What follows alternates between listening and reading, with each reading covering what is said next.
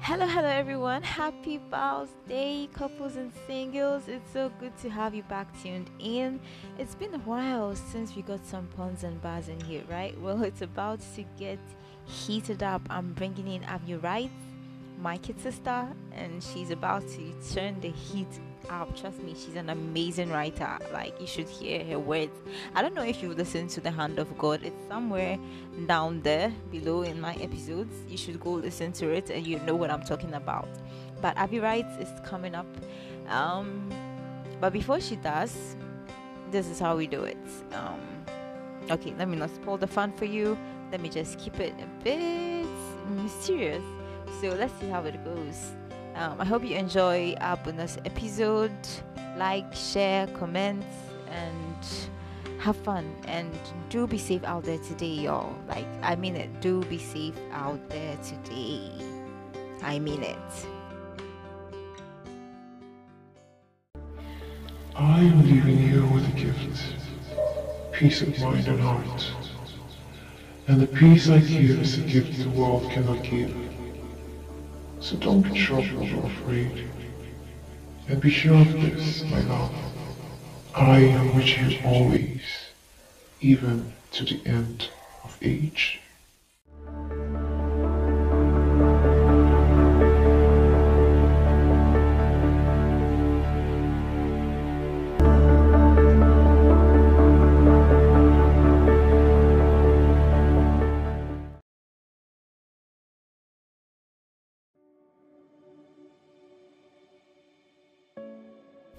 This is a love story, and it begins like this. In the beginning, when the world was an empty mass of nothingness, when it could give nothing because it was struck with a barrenness, a desolate virgin without the comfort of a baron to warm her cold, dark heart and lead her to a place of warmth, void of all loneliness. And then he came. Riding in the harshness of a new dawn, his breath carried the seed that planted in her the joy of a new morn, born out of the love that comes with given. Seasons came and seasons went, word by word, breath after breath, like the visit from a lover who never comes empty-handed. He gave all that he had to give, but you see, he too wanted more than being a nurturing gardener. He wanted to be a lover. So he made you and me, and put in us an unquenchable fire that could only be nurtured by quality time, the only fuel that increased the desire in any lover to want skin to skin, heart to heart. Not yet, he said, but soon. But you see, man was never made to wait. His perfect saint gambled away his trust in attempts to get wise quick. But if only we had paid attention to his silent conversations, we would have picked up truths like being wise can only be derived through acts of service, as he sent his son down to teach us through regular services what he truly means when he says give. By dying to self and living for others. Word. You see, I am so in love with this man of very few words, and yet always finds a way to affirm what he says about his love for me being unconditional. And though he's been away for so long, long distance has gotten nothing on him, because he's taught me what it means to suffer long love. Do you think you understand what love is? You define love by how wide you can part your ties. No wonder half of our population can seem to walk straight. Love is the anthem of the mandem, the epiphany of a fallen nation, colorblind to the true meaning of the rainbow. Love is sunny and gay, but April, June, July, and May have clearly become days in the dark age. We think we know what love is. Misconstrued lust that falls within society's accepted laws, a redefined cause to call God's truths false, the audacity that sits on our tongue and reads scripture like it's flawed. When we seem to forget, it's us who ate the fruit the snake told us was safe to eat.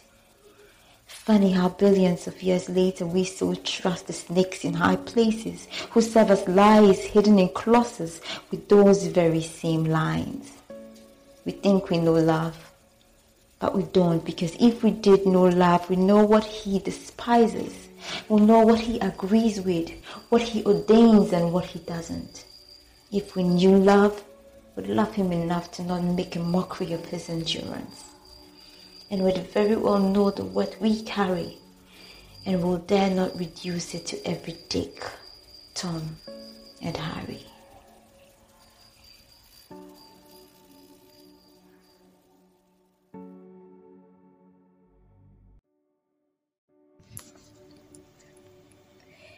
From the perspective of being just one person among 7 billion, I thought you were so far. Like a knowledge of the mind that you were everywhere, but with a doubt in my heart that you weren't as close as I'd want. But I see it now, that I was dwelling in a realm dominated by my wants, a place dominated by my desires, too devoid of gratitude to focus on what I had, too devoid of patience to sit and think on what I had been given. But now I know that the evidence of things not seen is more than a declaration of the tongue. It's a seed planted on the solid ground of the heart, waiting to spring into full bloom at the pinnacle of trust, trusting that those words declared are more than a fable or wishful thinking, they're truth. Yes, I see it now. That even though I listed your attributes like a nursery rhyme that had been hammered into my mind, omnipotent, omniscient, omnipresent God, you were as real to me as the celebrity I'd seen on TV, but did not know the first thing about. Yes, I think at a point I was getting to know you, but I got so focused on what other people's relationship with you appeared to be like on the surface, I digressed into thinking I only knew about you. And with doubts of our love sown between us came a rift I didn't even realize I'd allowed to creep in and come between. But when you spoke to me from the heart. Not empty words coming from a place of obligate religion, but words spoken in the dark that bore more light than the words of a counselor to the depressed. When you said to me, you created my inmost being, you knit me together in my mother's womb. Fearfully and wonderfully you made me a sight of pulchritude to behold. When you whispered to me that I am no longer a slave but a son, not in chains but free. When you took me from the depths of self-hate and told me I was chosen before the foundation of the world to be made holy and unblemished in your sight, your words, they roped around me, covering my vulnerability. Like a chick under the wings of her mother, I felt more than feathers brushing against my skin. I felt love. A language so pure, so beautiful. I thought it was more than enough, but that wasn't all you had. As if your words were already spinning my head around, you showered me with gifts no man could possibly surpass. A gift that truly stood the test of time. A gift no other man could possibly provide. A gift tailor-made for me, a gift with a price so high, but you didn't mind that the fee would cause you to bleed. Hosea had to lay down his dignity for Gomer, but you laid down your life. Moses had to give up royalty, but you gave up your sovereignty. Altogether, that perfect package delivered to me, and oh, how beautiful a package it truly is. But like, that's not overwhelming enough. Every day you show me words and gifts aren't the only love language you speak, but every second you spend with me says just how much you love me. Every second, every minute, every hour you give the fullness of your time, and even when my attention is drifting, you're still right there on shifting, not bothering me with your presence, but still always present. And I guess that's because you could never be a bother, because your presence is my blessing. Showing me what quality time should look like if it's truly coming from a place of love and affection. Showing me what commitment should look like if it's directed to the object of your love, because that's what I am to you. Time and time again, God, you've proven that I'm not a clay doll or a pawn in a grand scheme. I'm the object of your love, and no one can take that place from me. I'm the focus of your love, the meditations of your heart. You're my Emmanuel, and you have made me fit to be loved.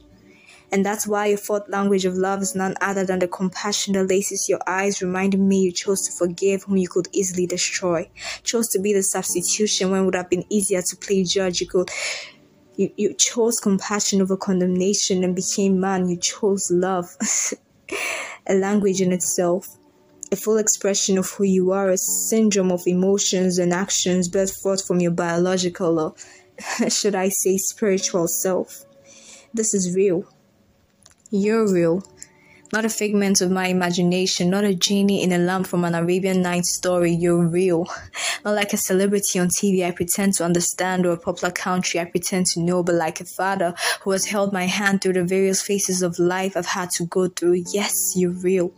As real as the name you inspired my parents to give me as a reflection of the plans, hopes, and blessings you've placed upon me. You are real. Closer than ever, more intimate than ever. What you and I have is not a rehearsed script, it is real.